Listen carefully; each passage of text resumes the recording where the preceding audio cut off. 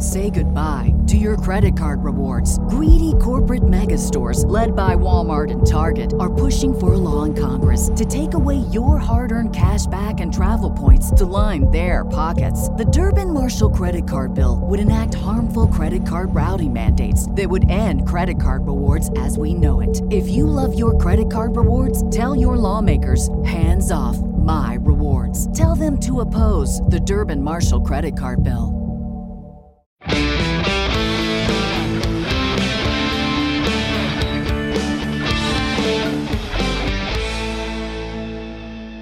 In 2005, two brothers hit the road to chase demons and fight monsters. After 15 years, they made television history and built a community of dedicated and lasting fans. I'm Rob Benedict. I played God, a.k.a. Chuck Shirley. And I'm Richard Speight Jr., and I played the Archangel Gabriel, a.k.a. the Trickster, a.k.a. Loki. And in later years, I stepped behind the camera to direct a bunch of episodes. And though we've been involved with the series for years and multiple seasons, we never sat down and watched the entire show. Until now. Rob and I are going episode by episode, watching each and every one. And we're diving in with the folks who made the show to bring you an insider's point of view and some great behind-the-scenes stories from the writers, producers, crew, and actors. And along the road, we're becoming fans. We've heard you saying it for years, and we finally get what all the excitement is about. We'll definitely be hitting on some spoilers, so you better be watching with us or look out. This show holds up after all this time and deserves to be watched and rewatched. Thank you for joining our journey and listening to Supernatural Then and Now.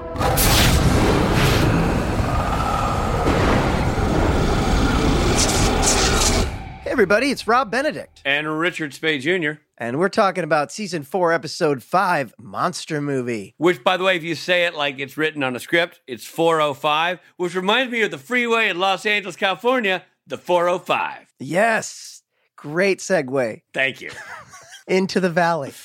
You know, if we looked at the first episode of this series and got to this episode of this series, we'd be taking the 101 to the 405. I was going to say, I haven't felt this way since the pilot, the 101. Or I guess there's also Season 10, Episode 1. Oh, but that'd be 1001, because isn't it 1001?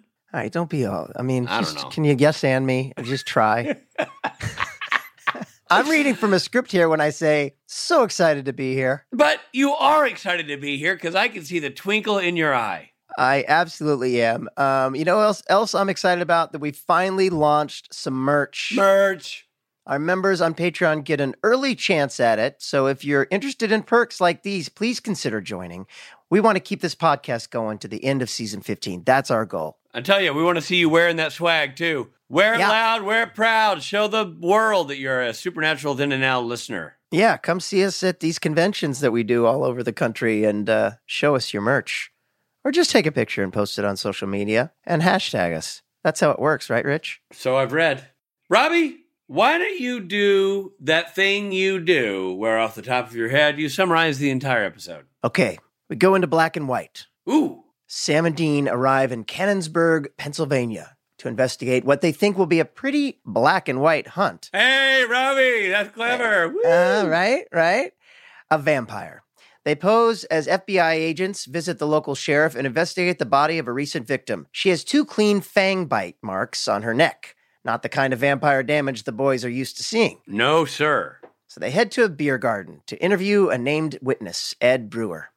Funny that it's a beer garden and his last name is Brewer. His name's Brewer, yeah. He describes the classic Dracula vampire from the 1930 films, fang, cape, accent. The brothers consider skipping the case, but stick around a little longer. Dean has his eye on a local barmaid, Jamie. Meanwhile, a young man and woman are making out in a car when suddenly they are attacked by a wolf man, hair and all. The sheriff arrives with evidence of wolf hair. Sam makes the blunt observation, this is stupid. Back at the beer garden, Dean is making plans with Jamie. Damn right he is. Yeah. The brothers hear that the night watchman at the museum is called in, confused about the delivery of a sarcophagus. As the watchman is on the phone, the ancient crypt opens and a mummy comes out and kills him. Sam and Dean go to investigate the scene of the crime and find out that the sarcophagus is from a prop house. May I say that mummy is very cool looking? Like, just from a makeup and hair standpoint, or, I guess no hair, but it's well done.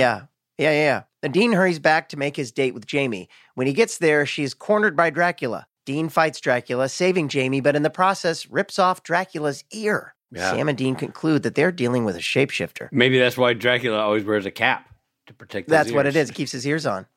Sam suspects Ed and goes to investigate. Dean and Jamie talk and end up kissing, only to be interrupted by Jamie's friend Lucy. The three of them are having a drink when Dean realizes he and Jamie have been drugged and that Lucy must be the shapeshifter.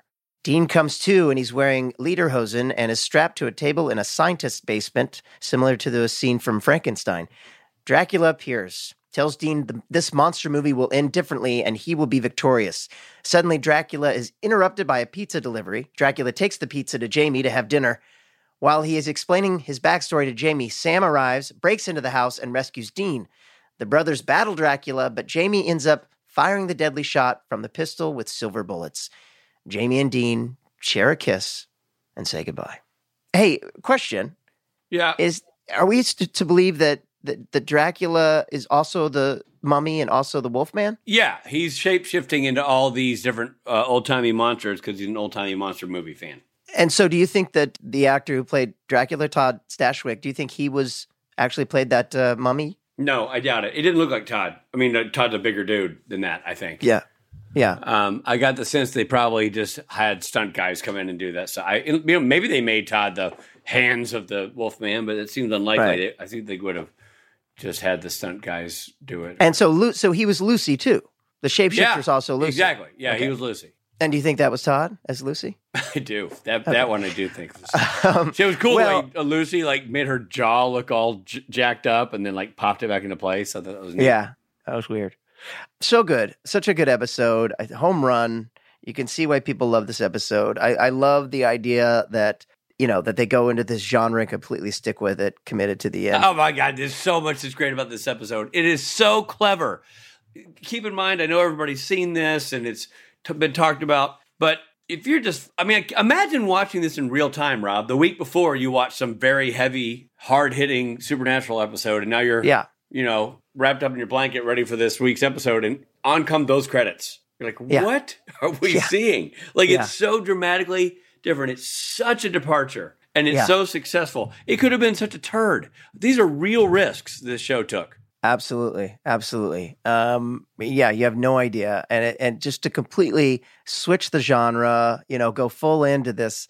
I love the intermission and the closing, opening and closing credits, the music. The music's unbelievable. And how it's shot. Not just Bob Singer, who directed the lights off this thing. I mean, so good. So many shots. Face off. It's so clever. The wipes, the transitions. Bob was on his finest form for this episode. Yes. But also, I don't know how Sayers, did they decide, it's black and white, so we're going to light a certain way? Because it had a whole different vibe. You don't just, I'd love to know what Sayers' comment on this, but I don't think you just, shoot it like normal and flip a switch calling it black and white in the edit bay. I think you like this for black and white. You create a black and white vibe for this whole shoot. It had to be a whole thing that Sayers took on and that the gaffers and grips took on. It's a team effort to make this thing awesome. Yeah, and they must have. But yeah, you're right. And when they zoom in really. Yeah, that's sort of like that close out fade that goes into the circle thing. Yeah. Oh, which reminded me of Young Frankenstein, the takeoff on the they use all those tropes for that too. I mean, Young Frankenstein, which is a Mel Brooks movie, a spoof of that monster movie genre, does all those same things. Same kind of wipes, same kind of close-ups and lingering moments on shadow play and all that stuff. I have to say, I've watched that movie so many times. I've watched that movie more than the actual movies it's pretending to be. Yes, 100%. So good. And we have to give a minute of a total respect to the actor Todd Stashwick, who was so great. So perfect. He just nails it. It's so great. I mean, he's just perfect in this whole experience, He's just unbelievable. Perfect casting. Todd's such an entertaining performer anyway. Yeah. And then he was able to deliver the very difficult job of being hilarious and then also heartbreaking and then also scary. Scary, yeah. So funny. So many funny bits. The pizza part, I gotta just say, I love that pizza part. Yeah. When he curls away, does it have garlic? Did you order garlic? Yeah. And then he's like, I have a coupon. It's just great. And then the moments that he chooses to not have the accent too. Yeah, those are great. And then the other thing is what we're talking about, that he'll do the dramatic flap of the cape around his face, but then like have to jog away. Like, because he can't like turn into a bat. Right. Yeah. It's so great. Well, let's get into it. We're already halfway into it, but let's get into it. It's time for we should do the Dracula. It's time for Rob and Rich review. We just turned into bats. I don't know. I hope. By the way, I hope Trey gives us a little creepy organ behind that. You know what I'm saying? Please.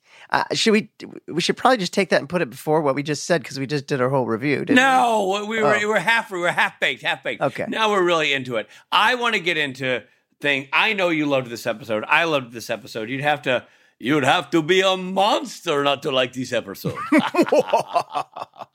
But I feel like you probably. I knew immediately watching this episode that you must have really connected to the Ed Brewer character. Am I right? Yeah, no, totally. Yeah. Do you know why? You know how I knew that? Why? Because he likes to sneak around in the dark and play with an organ. Did you wake up in the middle of the night last night and like, oh, yeah, this is good, and just write that down? That's good. That's good stuff, man. That was good stuff. Yeah, I did relate to him. That guy was great too. That actor was awesome. He was great. It was great. Everybody, the main actresses of the story were great. Both the barmaids, and Dean, just horny as hell. Oh my God, he's the Rob Benedict of that show. It's true. Yeah, it's true. Yeah, he's. I love those little like character bits with both those guys. Like, my God, Dean's always hungry and horny. Yeah, man, it's really, really funny. Just well done all around. Again, stylistically, such a departure, such a brave and dangerous attempt at doing a different kind of show, and it just nailed it on every level. It could have been I mean, again, I know I've said this. It could have been a massive catastrophe. It really could have been. Yeah. It worked so well. Yeah, and part of that reason is, it's from the mind of Ben Edlund, who is Ben Edlund. So good at walking that in between, he's famous for The Tick, which is, it's adventure and comedy at the same time. It's superhero and comedy. I mean, this is like monster movie and comedy. He's so great in that kind of genre. Yeah. All right, so what are you giving it? I'm giving it a Wolfman. A Lon Chaney Wolfman. Yes. Hair everywhere. On the head, off the face, hair. Like you take a Stapleton and glue it all over your head. Wow. Your Transylvania accent sounds a lot like your Italian accent. It's very close to my South American accent as well. I will give mine a Teen Wolf beard. The Michael J. Fox or the lame CW series version? The Michael J. Fox. Nice. Although there's also Teen Wolf 2 with Jason Bateman. But let's go with one. I'm going to go with the Michael J. Fox. The original Michael J. Fox Teen Wolf, which, by the way, was made before he made Back to the Future, but released after. Oh, yeah?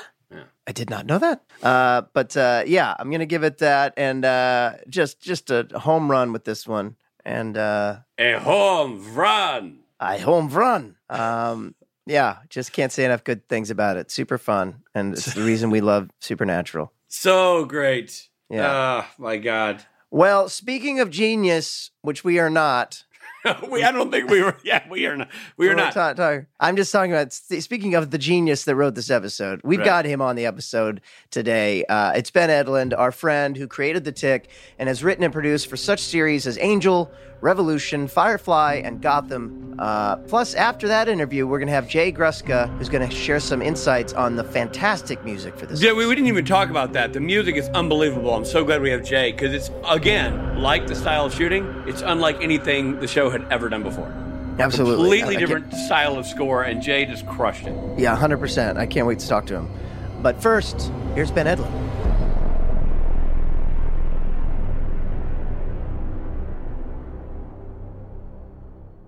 Hi, Ben. Hi, guys. Thank you for joining us again. My pleasure. It's lots of fun. Yeah, this is a particularly great episode. And, again, iconic supernatural episode, always in the top 10 of people's favorites. Are you a classic monster movie fan, or were you before you wrote this? Yes. Yeah.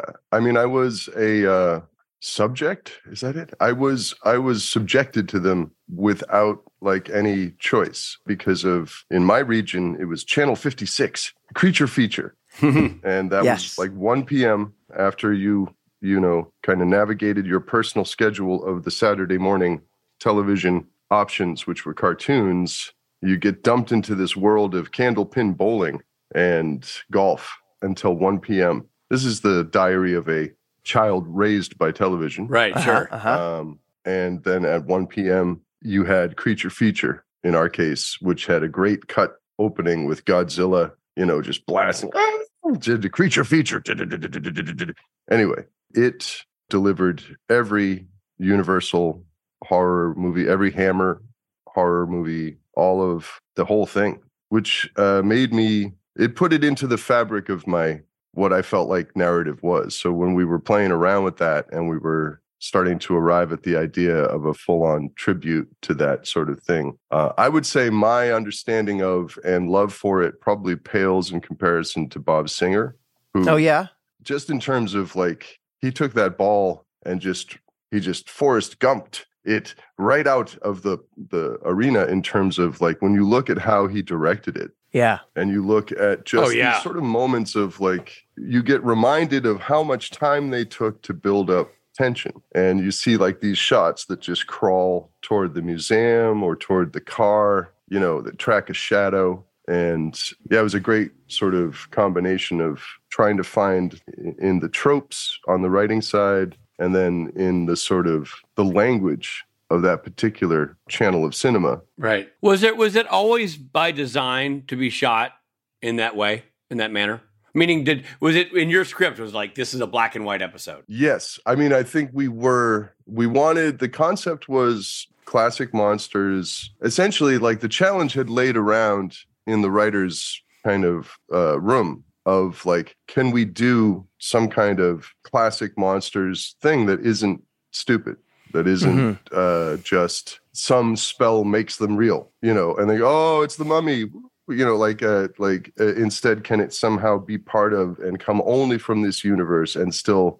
So that was like a head scratching puzzle on a conceptual level that we started to solve. I honestly forget if it was me. Let's just say it was me. Let's do it. It must have been. It was Ben. I can't remember it being anyone else. No, but in terms of like the particular linchpin solution, which is like, can we have a deranged shapeshifter who wants to live in that world, who is the person creating the tribute in real life? And then Supernatural is a show that really wanted to kind of push that edge of how far a tribute would go. And then does the entire universe fold around that tribute as it brings that story to the viewer, who in a later episode, I equated directly with God. So we bring this little tribute to you, viewer. But like, that sort of, that was the challenge. And then kind of like doing that thing where you go through the POV of the villain, essentially. And like, he's a very successful villain in that he creates this whole little movie. If you really examine it, he's the weirdest and dumbest figment. Because he's just so much work. He's his own PA. He's his own roadie. Right. He's his own like craft services. He's running around making a movie, and nobody's watching it except for the camera of Supernatural. Right. And we're according it tremendous respect. But apart from that, you would only get one little piece of it. You would get your sides for the day and then get murdered. You go like, well, and they'd be like, what was that? Yeah. Yeah. I mean, what I thought you did really well? And first of all, it's such a great episode. I mean, to echo what Rob said, it's just fantastic. From what you wrote to how Bob Singer shot it, it's just phenomenally well done, and how Todd Stashwick played the main guy, the Dracula character. He was so perfect. Oh yeah, so good. Stashwick was awesome. And that's what I was going to say is like you gave that character that extra little third dimension of he was the kid you described, isolated by his dad, lost in that world, and so that's the world he brought to life. That's where he found peace as a kid. So that's where he now finds peace as an adult, even though what he's doing is dark. He doesn't see it as dark. He's like, I was treated like a freak. I was told I was a monster. So now I get to be the monsters I always wanted to be. It's just so well done. I mean, like, you feel your heart goes out to him in that sequence. It goes absolutely out to him in that sequence. I think that's also very much Todd, who just, it's great when someone sort of, their laser locks on your target, in a sense. Mm-hmm. 100%. Well, you gave a great target. I mean, I'm not evading praise. Far be it for me to evade praise. That was part of a solution that made it acceptable. You had to believe in this guy to some degree. Somewhere there had to be a reality, a psychological reality to what he was trying to accomplish. And I thought that worked pretty well. The economy of like getting hit with a shovel by your dad. That's never cool. First time you hear the word monster, it's from your dad. Like you're plucking very big, the bottom strings of the piano. Right. You're hitting the low notes, and it works to justify all of the theatricality. Or that was our attempt. Sorry. When you talked about Todd Stashwick, was Stashwick an offer, or did you guys audition Stashwick? Was he a friend of the show who got offered that job, or did he read for it? I know that he was like in that pool of people who, if he hadn't been used for a very tiny role and we were using him again, it was like the eyes were on him. But I don't recall specifically casting wise. He wasn't in my mind when I was writing. That's not necessarily a particularly good meter of whether or not he was, for example, in Kripke's mind or something. Right. There's so many funny elements to this episode, too, like Dracula escaping on the scooter might be one of my favorite moments. Dude, that made me laugh. Yeah, I'm like, little what honk. is that? That was a great after Black. That one, and I think there's a microwave ding from the Fight the Fairies episode. Just the ones when you can do a little sound effect after the cut to black and you get like a laugh. Yeah. Was it on the... I don't know. Are we there yet? Have we seen that episode? I don't remember the microwave bit, but I know the scooter bit's hilarious. Yeah, the scene with the pizza guy is laugh out loud funny. Isn't he amazing? Yeah, he's great too. He's like... The pizza guy's great. So real. Like his sort of, I have no time for this, and this isn't like a thing I'm going to tell somebody about later. This is just getting in the way of my delivery. It's so well done. It's such also because Todd doesn't let go of the Dracula thing. He's like, no. I have I love too that just you go all in with the genre. Like the intermission is fantastic. Oh my God, so great. And then even the closing credits. This shapeshifter has really changed the format of Supernatural, which I think is an interesting. Yeah, which was really fun. And the opening, I thought, was really effective in that way with the music. The music is really beautifully handled, of course. We're going to talk to Jay after this, and Jay Gruska, Oh, good. And, talk about that. Yeah, it really is the other part of that. I'm glad that came up organically. Because the music is like really one of the very important sort of trunks of that tree growing up through and really creating all of the effects. Because every time we're in one of those slow approaches to the source of tension, it's the music that is taking us finally to that place that is the sort of the fullness of a tribute, where you really feel like absolutely. Yeah, there's nothing in it where you're like, oh, yeah, this is a CW show. You know what I mean? It really does feel like... Nope. No, man, it's so clever. I mean, I know Rob just said it, but the opening credits, I mean, immediately you're somewhere else doing something else. It's just so awesome. No, it's so much fun. And, or that little flash, this was, I think, I'm not sure. It was Bob or possibly Phil or something, or it wasn't me. I know it wasn't me. Maybe one of the other fine editors there. But like when it goes the lightning flash and it goes from Pennsylvania to Pennsylvania. That's great. Yes. Yeah. Then you really know. I like that because it's like this, It's the opposite of the guy on the road who goes, "Don't go to that haunted house." Right. Like it's going like you're going to have Yes. fun. You know, it just goes. Yeah. Right. This will be fun, among other things. And you know, we talked about that. You know, there are just a few moments where the creature is actually scary. Well, one is where he shouts, you know, "Put on the gown" to the girl, and I thought that was terrifying. Yeah, it is. Yeah, really cool. Nice turn by Todd. Yeah, really scary and really interesting because it's also right at that moment where you're starting to feel for him. As we were talking about, it's like it's in that period where we're going, all right, we're going to understand and humanize the element of this monster that can bring the audience in closer and make them kind of go like, oh, I can see the little kid in there. And then there's this like monstrousness. And, you know, he's just so deranged. Like he's so hopelessly deranged. Yeah. Right. I would love to see your Yeah, I original know. script because I'd love to see how, because like, did you sort of keep that sort of character within the stage directions and things like that as well? You know, the flavor of what this, you know, what we're seeing in the black and white and and even the acting. I mean, yeah, I like all of the things, the pieces were there. Those turns were built into the scene. That was what I'm describing now is like post game going like, yeah, that play worked. Right. Right. Right. And we got the ball where we wanted to get it. I really don't know why I would get involved in sports metaphors. But that's the way the play. That's the way the play was drawn up. Yeah. Exactly right. So it works. It works for me in my platonic world of sports.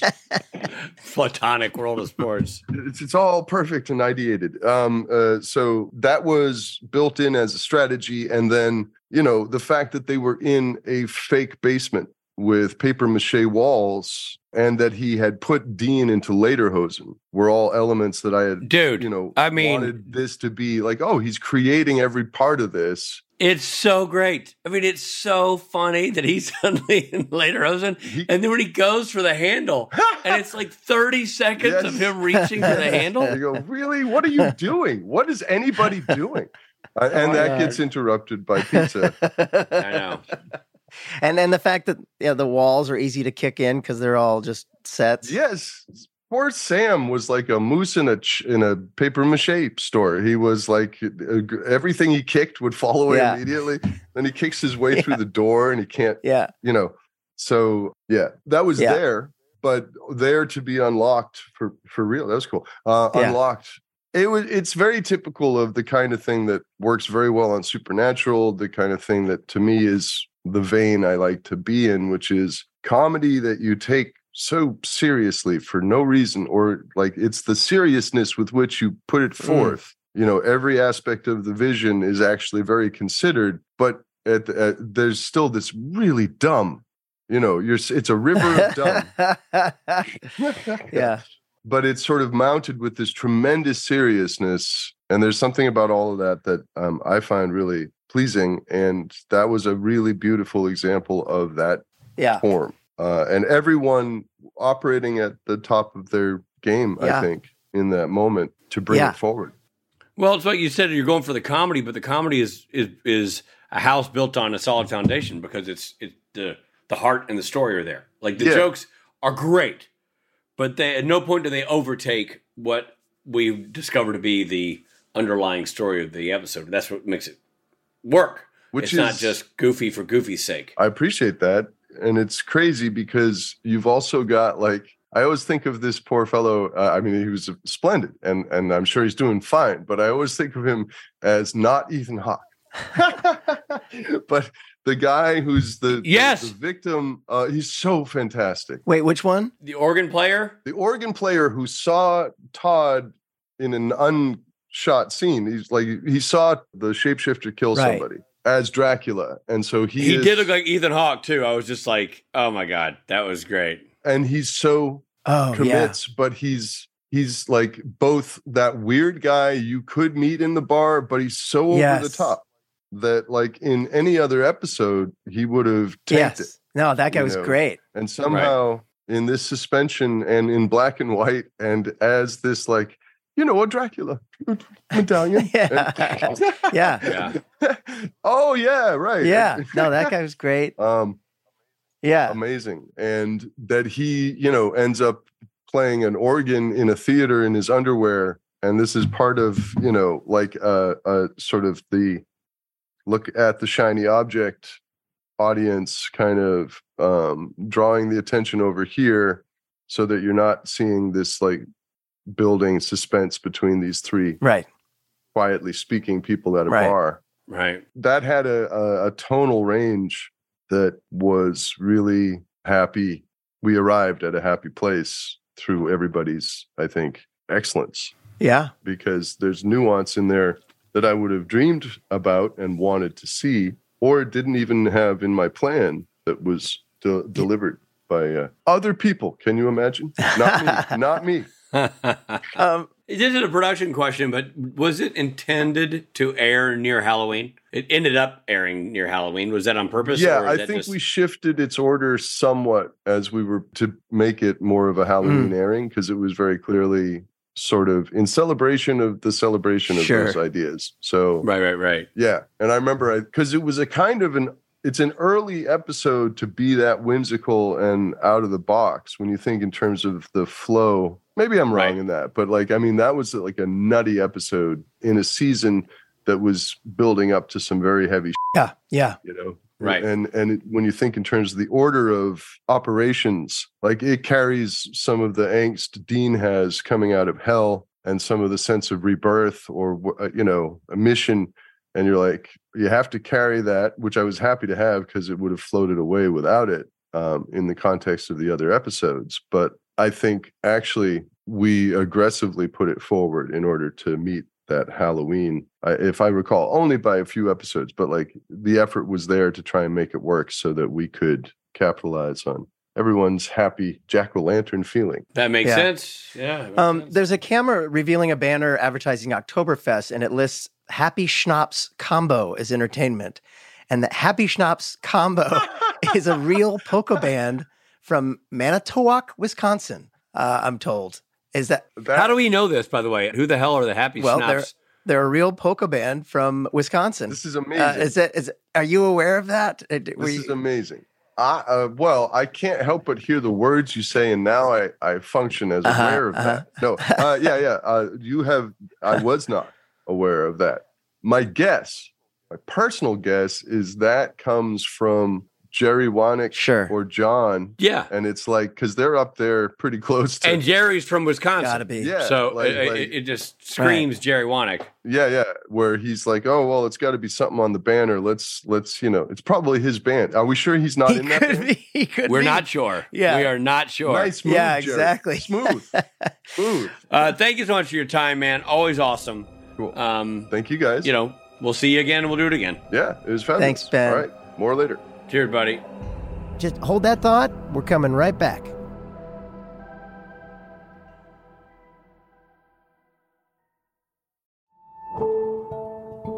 You can sense it calling out to you. New reality seeks you. Join the journey to save Anomaly. Place where sound is magic. The only way to enter the world is by looking inward. Along the way, you'll learn potions, chants, and enchantments that will help you both in that reality and yours. So, answer the call and let your campaign begin. Featuring the voices of Ruth Connell from Supernatural and Dead Boy Detectives. There are ordeals ahead, yet with guidance, you will face them head-on without fear. Todd Stashwick from Star Trek Picard and 12 Monkeys. When the time arrives, wherever your journey takes you, be there with no attachments. And R&B singer N.C. Gray. There are worlds, realms, dimensions, and realities beyond yours. Anomaly is a role-playing meditation podcast that takes you into a world of magic and fantasy. You'll be invited to imagine yourself in scenarios such as learning to cast a tranquility spell or exploring a land vanquished by a dragon, but all connected by a shared mythology. The goal of guided fantasy role-playing meditations are to help you cultivate a sense of wonder, curiosity, balance, and joy in your inner world. Role-playing meditation is a form of escapism and relaxation, as well as a creative outlet for the imagination. The first campaign is an introduction to the world of Anomaly, its lands, magic, and secrets. In the 8 chapters, you'll stretch your imagination, learn to center yourself, offer forgiveness, find confidence, relieve stress, and stop racing thoughts. Your true self will emerge, allowing you to manage your goals and dreams without confusion, distrust, or self-doubt. You can find it on Spotify, Apple, and wherever you listen to podcasts. Or visit seekanomaly.com to learn more. Anomaly spelled with an I-E, not a Y. Seek Anomaly. Hear its magic.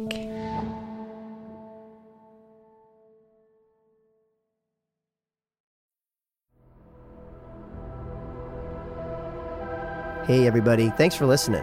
And now back to the episode. Well, that was great. Ben is always such a treat to have on.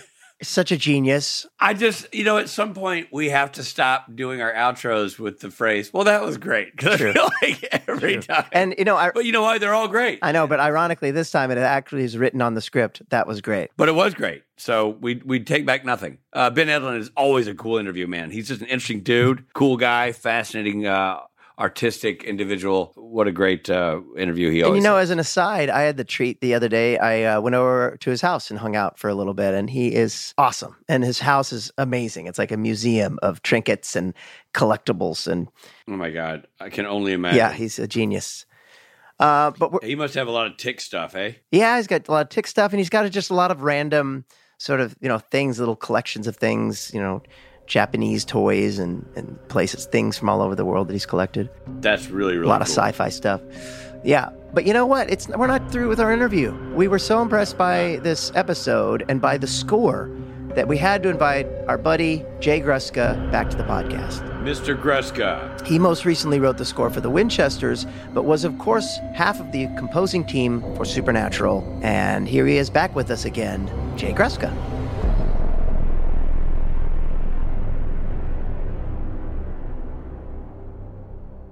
We're so excited you can be part of this conversation, man. I'm thrilled to do it because I don't know what season was this in?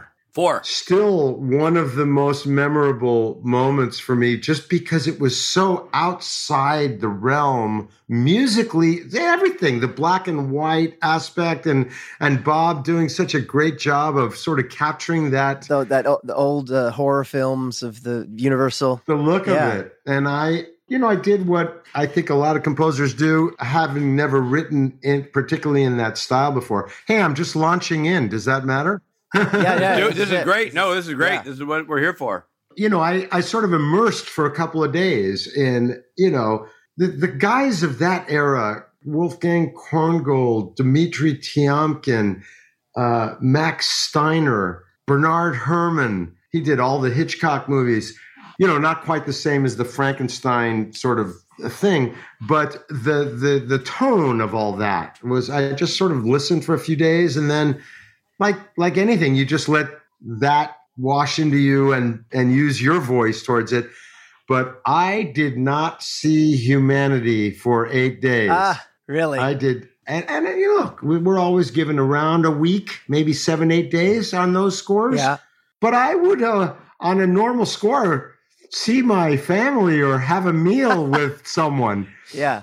That wasn't the case in this. I am not surprised, man, because it's a complete reinvention of everything we'd ever heard out of you from the show. Yeah. Yeah, no, it's true. And I think that's what was thrilling. And I think you guys as creatives and actors and writers, I think you get it. Sometimes you get pushed into a little area and you discover some shit about yourself that that you didn't know was there, and but it was just great fun. And I got to say one quick thing that was so cool.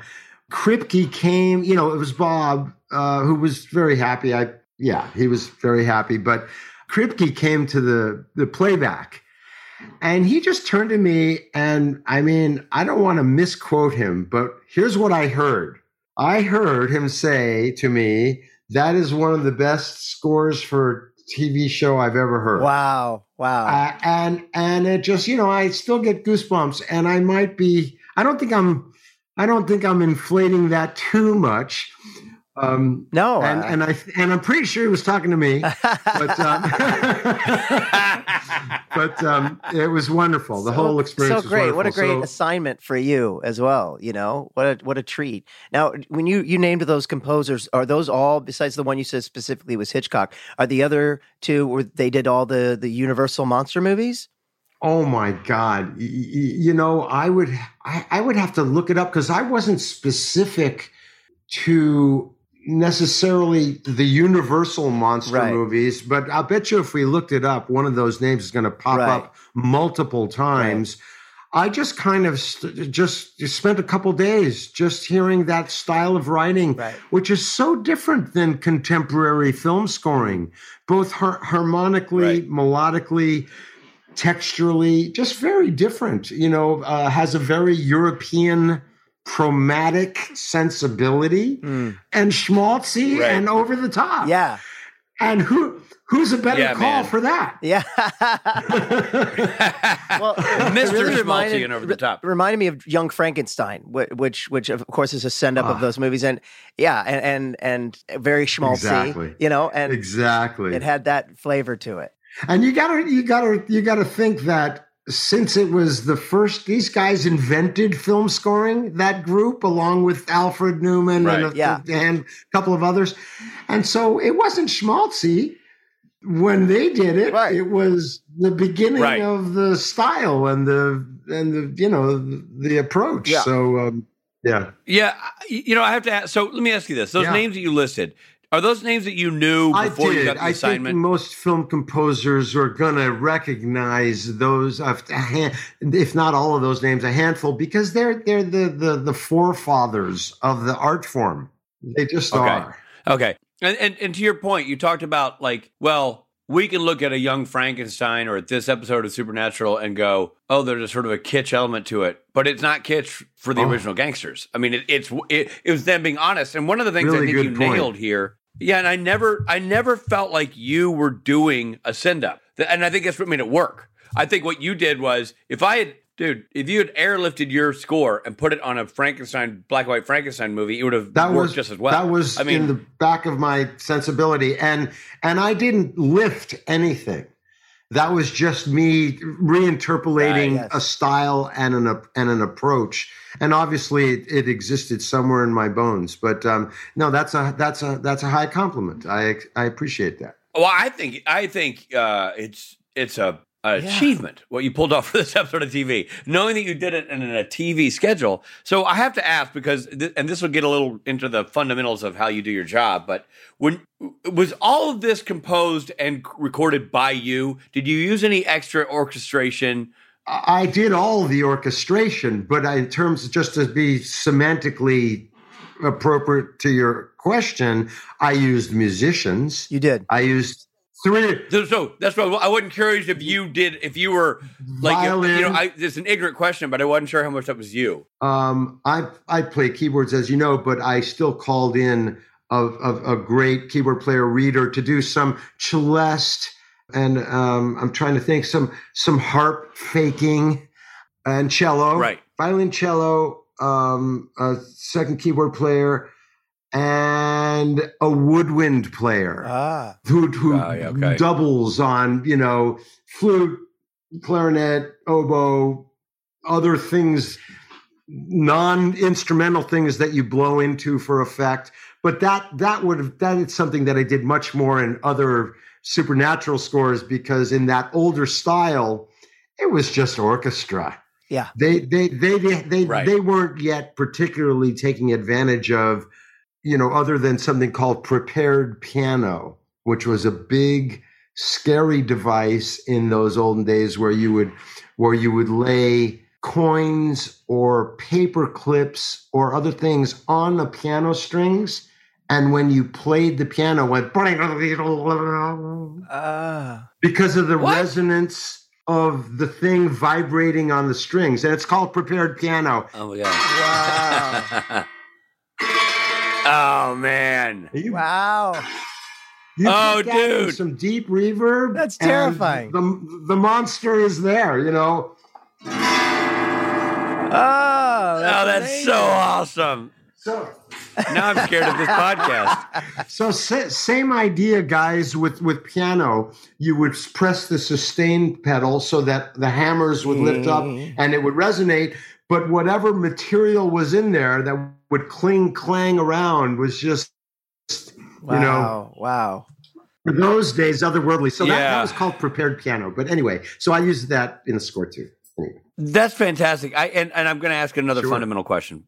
Just forgive me. But when you're bringing in your string players, are they coming to your home studio or are you guys going to an outside studio? No, I the only time we went to outside studio on Supernatural was like Scooby Natural was an orchestra at Capitol. And then a couple of other episodes where there were 10 or 12 people. When it was 2, 3, 4 people for pretty much the whole run of Supernatural, they came to my studio. Gotcha. That's awesome. Yeah. It's such an interesting challenge you had. And I have to ask, because we always gloss over things and say, and it was great. What a challenge. What a thrill. At any point, did you see this thing delivered to your desk and go, are you guys high? I can't do this in 7 days. Like, Bob, you've lost your lunch. Like, was there ever any moment of can I pull this off? Yeah, can I make this happen? That happens every time out. but then once you get that first puzzle or two solved, whether it's a rhythmic puzzle, a harmonic puzzle, a melodic puzzle, a tonal puzzle, that starts then you're climbing the roller coaster, and then you're just going along, and then that other muscle that we've all learned, which is this has to be done by Thursday. Right. So that creates an interesting environment occasionally of, I'm not going to have the luxury of being in love with every minute of this music if I've got X amount of time, clock ticking. But I will say that I defied that for myself by just basically not sleeping that week. Yeah. Wow. I believe it. Just because I was so into it, because it was so different. Yeah. I had never done anything like that, and obviously never since. Yeah. Well, not that this matters, but was it nominated for anything? Because it certainly could have been, should have been. No, we put it up. I mean, CW never really gets the attention that it deserves, especially Supernatural. I mean, so many of these episodes we've seen, we're like, this is as good, if not better, than anything else on TV. And you know what I mean? It just doesn't get the acclaim I think it deserved. Somehow that's agreed. That was true, but made up for by that beautiful long run. Yeah, I guess absolutely, 100%. Yeah, exactly. And then there was a polka element to this. Yes. That was Needle Drop. Okay. That was Needle Drop. I think they were either in the bar or they were out in the sort of Oktoberfest atmosphere. Yes. That was one Needle Drop. I think I wrote everything but that. So the Needle Drop, when you say Needle Drop, you mean pre-recorded piece of music, right? That you right. Yes. Thank you for clarifying that. Yes, exactly. Yeah. And then another great thing about this episode is you have the opening credits, which are great, and the closing credits, amazing, and then you get an intermission. So, I mean, when does that happen? That was just the whole thing was so interesting and fun. And I'll give you another little tidbit that came from in that end credit thing.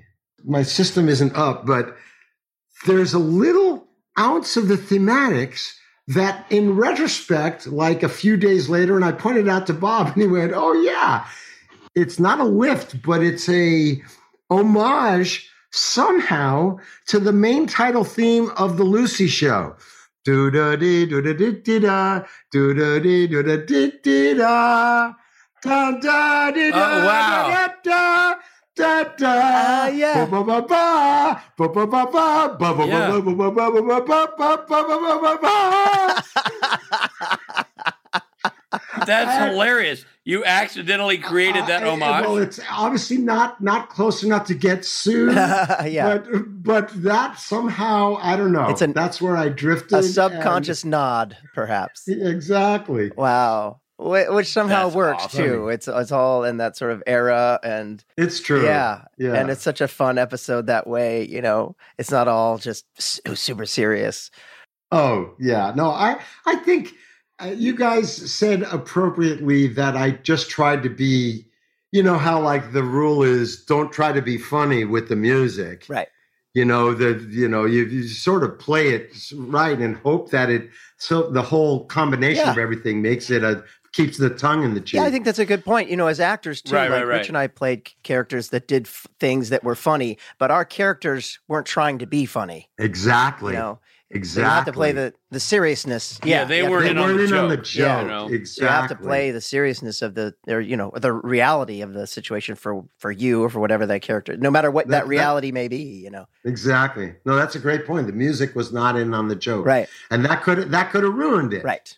Oh, it would 100% ruined it, because if we all spent, we being you guys doing the show, even Bob's direction. So you and Bob really were the two guys. You Bob, and Todd Stashwick, the actor playing Dracula, were the three people really switching gears, right? Like big time.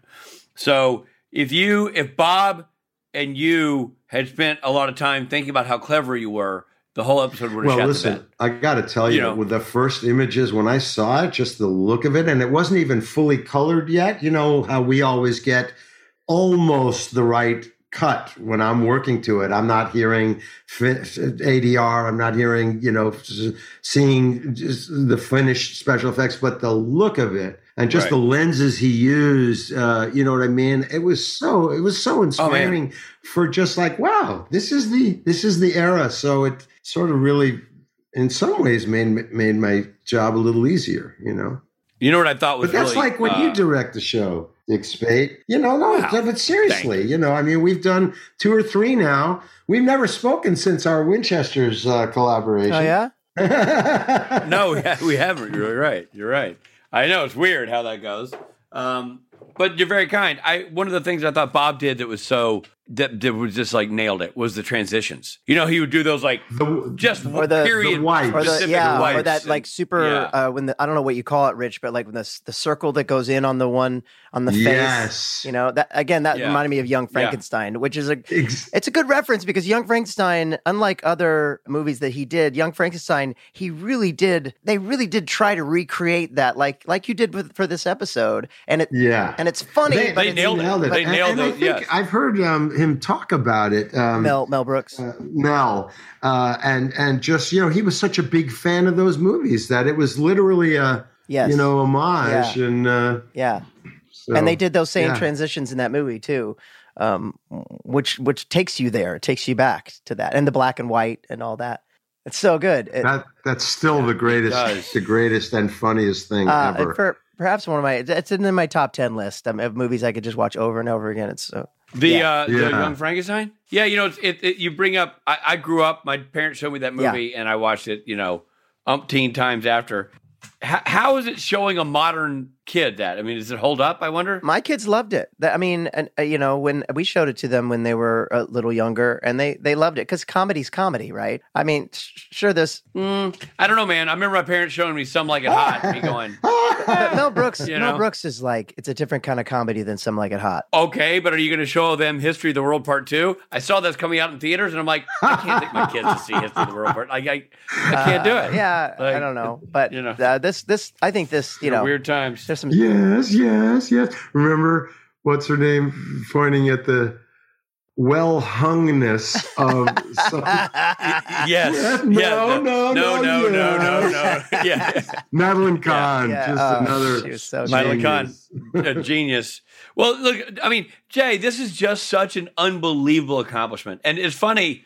I think Steve arranged. Was like, we got to get Jay for this episode, and I always love having you on the show. But we had Ben Edlund, the writer, And then we had Jay, and I was like, wow, I hadn't seen it yet. Then I How watched could it, you I'm not? like, holy smokes. It's the music takes a whole different role in this episode. Dude, it just takes a whole different role. It sort of steps out from the sidelines and is part of the main curtain call for the success of this one. It's really, you've got to be feeling like this was. I've never not been proud of it, and some of those lovely Supernatural fans over, I don't remember, did a couple of little written interviews, and it always just is a wonderful memory and kind of a one-off in my life. Yeah, which also makes it kind of special. Kind of cool. Yeah, absolutely. Yeah, of course. I mean, I'm sure you've been challenged in many, many ways, and I got to say, this could easily have been handed to somebody who couldn't do it. It's so specific. It was pretty specific. Like giving a jazz score to somebody who's that's not their genre. Like it's a whole different genre. Right. You just crushed it. Thank you. I really appreciate it, and I mean, I'm older than you guys, and I, as a little kid, I wasn't a little kid in the 40s, or even, I was too young to see movies in the 50s, but, just about ready to, and when my mom was a big fan of them, so I watched all those things, and I guess they made their way in there in some way. But like we touched on before, there was no such thing as being too schmaltzy or over the top. And what a freedom that created. Yeah. Because usually I'm just looking over my shoulder going, oh, wait, that's too corny, or that's, so that didn't exist here. It was awesome. Yeah. No, man, you had freedom to run. Well, Jay, thank you so much for coming on and talking to us. Like Rich said, you're such a reason this is such an iconic episode in the Supernatural world. So thank you for talking to us, and we hope you come back and talk to us again. Oh my God, I appreciate it, and I appreciate you guys so much, and I'll do this anytime. Right. 2 hours notice. Awesome. Thanks, Jay. Hey there, this is Jensen. I hope you're enjoying the episode, but we need to pull over for a second for some messages, and I got to take a leak. Hey guys, it's Rob. So check this out. I'm very pleased to announce that we have a new super sponsor. That's right, Marvel Strike Force. So Marvel, the one and only Marvel, has a mobile game, and it's a comic book fan's dream. Marvel Strike Force it's a mobile squad RPG that allows you to battle with your favorite team of superheroes and supervillains in a fight to save the universe against threats like Dr. Doom and Apocalypse. So your goal is to power up your favorite characters, and you complete missions, and then you unlock fun stuff like gear and other resources, and then you beat other players in a PvP, player versus player mode, such as Alliance War or Real-Time Arena. So as I record this, they're enjoying their 6-year anniversary. So you know what that means? Free stuff just for signing up via the unique link in the description. So the anniversary consists of weekly events and bonuses, and if you complete each event, you can receive special rewards and skins. So make sure you log in every day, each week. You take advantage of all the new characters that are being released specifically for this event. This will be Marvel Strike Force's most generous event to date, so don't miss out. We've received a unique promo code for every new user, so please follow our link in the description and use the promo code MAXPOOL. That's MAXPOOL. All right. Thanks once again to Marvel Strike Force for sponsoring this episode. This show is sponsored by BetterHelp. What's the first thing you'd do if you had an extra hour in your day? What would you do? Would you go for a run, take a nap, read a book, watch Supernatural? Maybe all the above. Or maybe it's that thought that brings in a sense of panic. I mean, the question is, what time for what? If time is unlimited, how do we use it? Sometimes the hardest time for people who work every day is the weekends, when people are faced with a choice. If I've got this free time, what do I do with it? If this rings true for you, maybe therapy can help you find what matters to you so you can do more of it. I've benefited from therapy for many years now, and I talk openly about it. I still go to therapy about once a week, and it's just such a nice time for me to have that free space to try to figure out who I am really and what I really want and what makes me happy. It's super important and often neglected, taking this time. If you're thinking about starting therapy, give BetterHelp a try. It's entirely online. It's designed to be convenient and flexible and suited to your schedule. So all you do is you fill out this brief questionnaire, you get matched with a licensed therapist, and then, get this, you can switch therapists at any time for no additional charge because they want you to be happy. That's what this is about. So learn to make time for what makes you happy with BetterHelp. Visit BetterHelp.com/SPNTAN today to get 10% off your first month. That's BetterHelp, HELP.com/SPNTAN. Thanks for supporting Supernatural then and now. And now, back to the show. Well, that was great. You did that on purpose. That was amazing. Jay is always just so fascinating. What an interesting skill set he has to be able to like switch genres. Yes. And do music that is, completely unlike anything he'd been doing for the show. Maybe unlike he'd ever done before, period, because he wasn't, he's not 100. Yes. And then, poof, he nails it. And as we say, he's a mensch. He's the nicest guy. And I feel lucky to know him. Same. I feel lucky to know both of our interviews today. What an episode. You feel lucky to know them and cursed to know me. That's true. All right, give us the theme for our next segment, Richard. Mythology.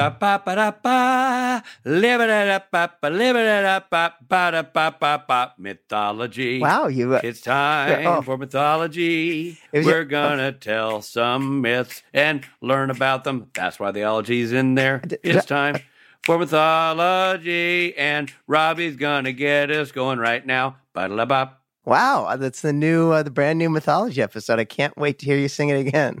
Just like that. Same. I'm reading right off the sheet music right here. So, well, you said give us the theme, so I thought I should. I love it. After all that talk about Jay Gruska, we should. I know. Beef it up. It's a great homage to Gruska. Yeah. A Gruskage.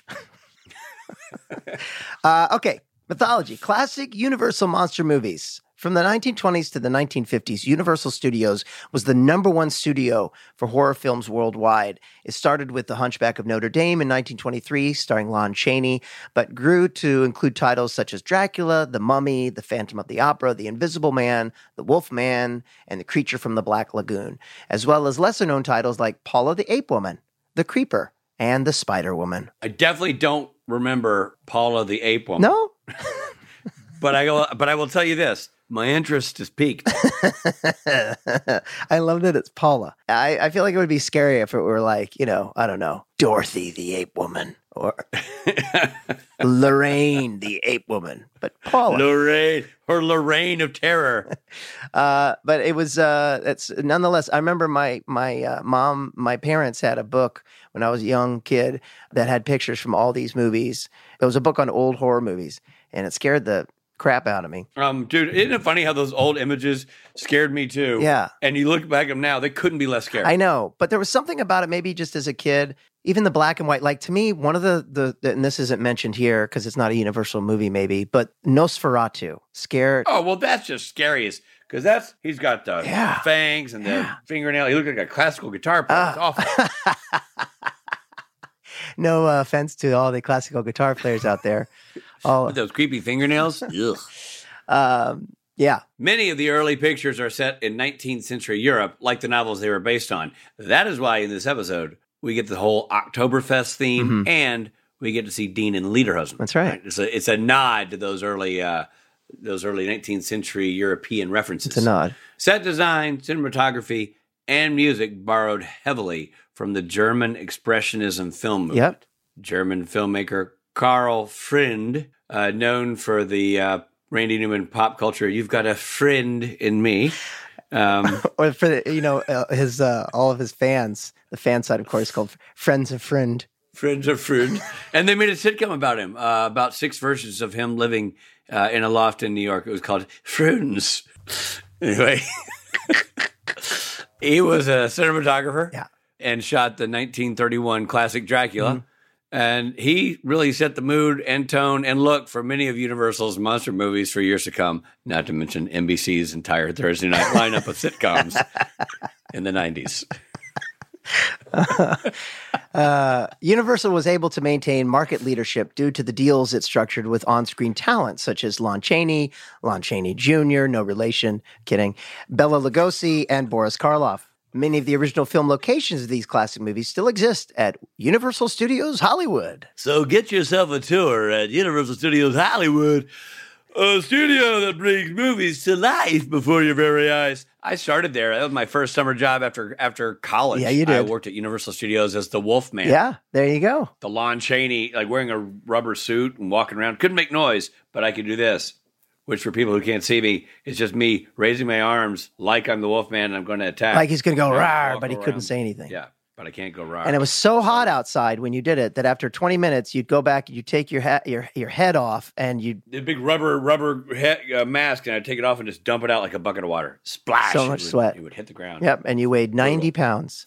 I weighed 90 pounds. By the way, you didn't hear a lot of bitching about Nepo babies back then, and yet there's Lon Chaney Jr. Just stepping into the big clunky boots of the old man. Yeah, one of the first major nepotism cases of nepotism. I wonder if Carl Freund would scream, "Das Nepo baby!" I heard Carl every time he'd come on. Carl Freund really frowned upon nepotism. Oh, you don't want to get the Freund frowned. And next to the Barrymores, I can't think of a more obvious nepotism. Any friend of Freund is a friend of mine. So I mean, those movies were classic. This section of mythology was brought to you by Universal Studios Hollywood.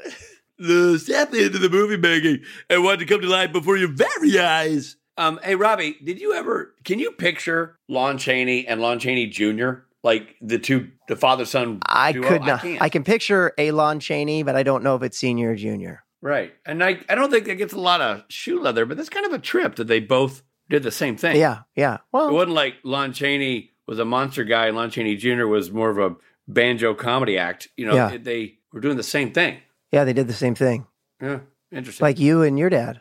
Exactly the same thing. Every now and then I'll call Dad and I'll say, "Hey, Mom answered. What's Dad doing?" "Oh, he's just hosting a convention in the living room. Got his microphone.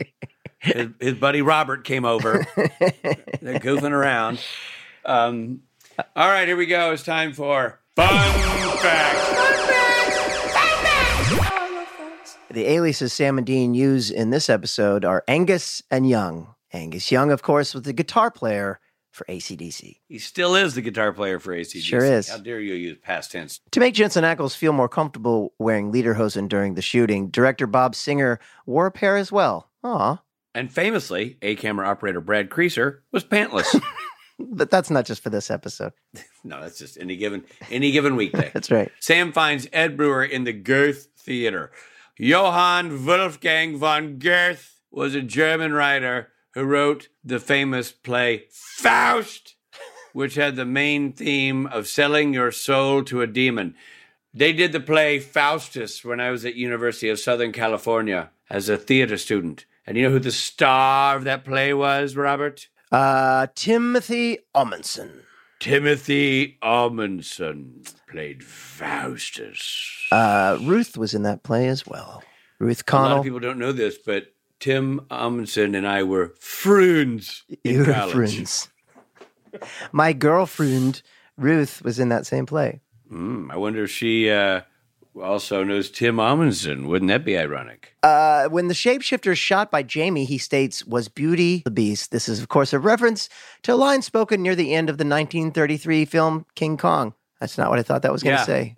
And Jack Black did the same ending line of the remake of King Kong. Oh, really? Yeah. Huh. When Sam walks by the stairs in the movie theater, there's a poster for the 1953 film The House of Wax. Jared Padalecki co-starred in the 2005 remake of that film. Yeah. If that's a fact you didn't know about, it's because no one saw the movie. But I certainly didn't know. When the shapeshifter is Dracula, he refers to everyone as characters from Bram Stoker's novel, Dracula. Dean is Harker, Jamie is Mina, Sam is Van Helsing. There's also a character named Lucy. What a fun-filled fact-filled podcast this has been. Yeah, man, this is a great one. 2 interviews. Each one of those gentlemen can anchor a show on their own as an interview, and yet we got them both. We got them. And that's just fantastic. We got them both. We got so many fun facts and mythologies, and we had a good time doing it. And we hope you did too. We sure did. And anytime we get an opportunity to talk to Ben Edlund and or Jay Gruska, it's going to be a great episode of the podcast. But this was also a uniquely interesting episode in general. So super fun to pull it apart. This is some of our more fun facts and interesting mythologies as well. You know what I mean? Yeah. All right, we'll see you in the next one. Yeah, we will. This episode of Supernatural features Jared Padalecki as Sam Winchester, Jensen Ackles as Dean Winchester. Guest stars include the fantastic Todd Stashwick, Melinda Sward, I think? Melinda Sward, Holly Alyssa, and Michael Eklund. No relation to Ben Edlund. Right. Monster Movie was written by Ben Edlund and directed by Robert Singer. Editing by Nicole Bayer, music by Jay Gruska. Executive produced by Eric Kripke and Robert Singer. This episode originally aired on October 16th, 2008. This episode of Supernatural Then and Now was hosted and executive produced by Richard Spade Jr. and Rob Benedict. Produced by Stephen Hine. Written by Stephen Hine and Haida Holscher. And edited and associate produced by Trey Booty. What's up, Betty? Music provided by Tim Wynn. This episode was recorded with the help of Sonic Fuel Studios. This podcast is from Story Mill Media. Follow the podcast on Instagram and Twitter at SPN Then and Now. And become a member of the podcast at www.patreon.com/SPN Then and Now.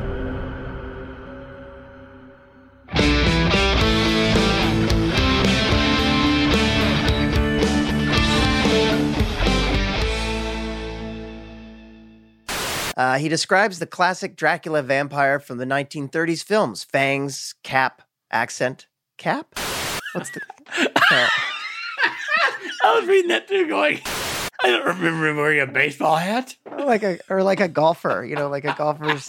When Sam walks by their stairs in the movie theater, they own a pair of stairs? Recording in progress. Thanks for letting me know, government.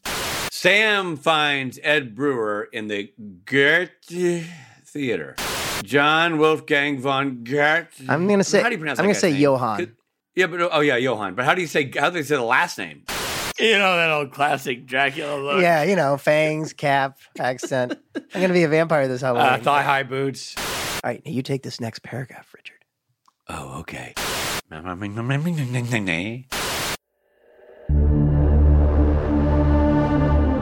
Story Mill Media.